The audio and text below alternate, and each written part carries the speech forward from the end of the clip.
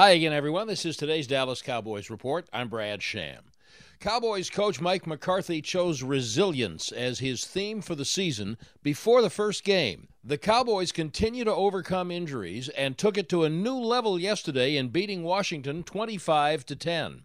It was 22-10 with the Commanders trying to drive with 6 minutes left when rookie cornerback Deron Bland, starting because of a pregame injury to Jordan Lewis, came up with the game-clinching play, his first professional interception. Taking my depth, taking my drop, and then as soon as I look up, I see the quarterback starting to release the ball, and I seen it coming my way, and really my eyes just kind of lit up, and then I really just attacked the ball, and then once I caught the ball, it was kind of weird because I didn't hear nothing until I got back up.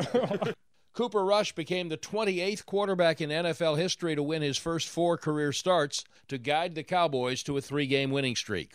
That's today's Cowboys Report. I'm Brad Sham.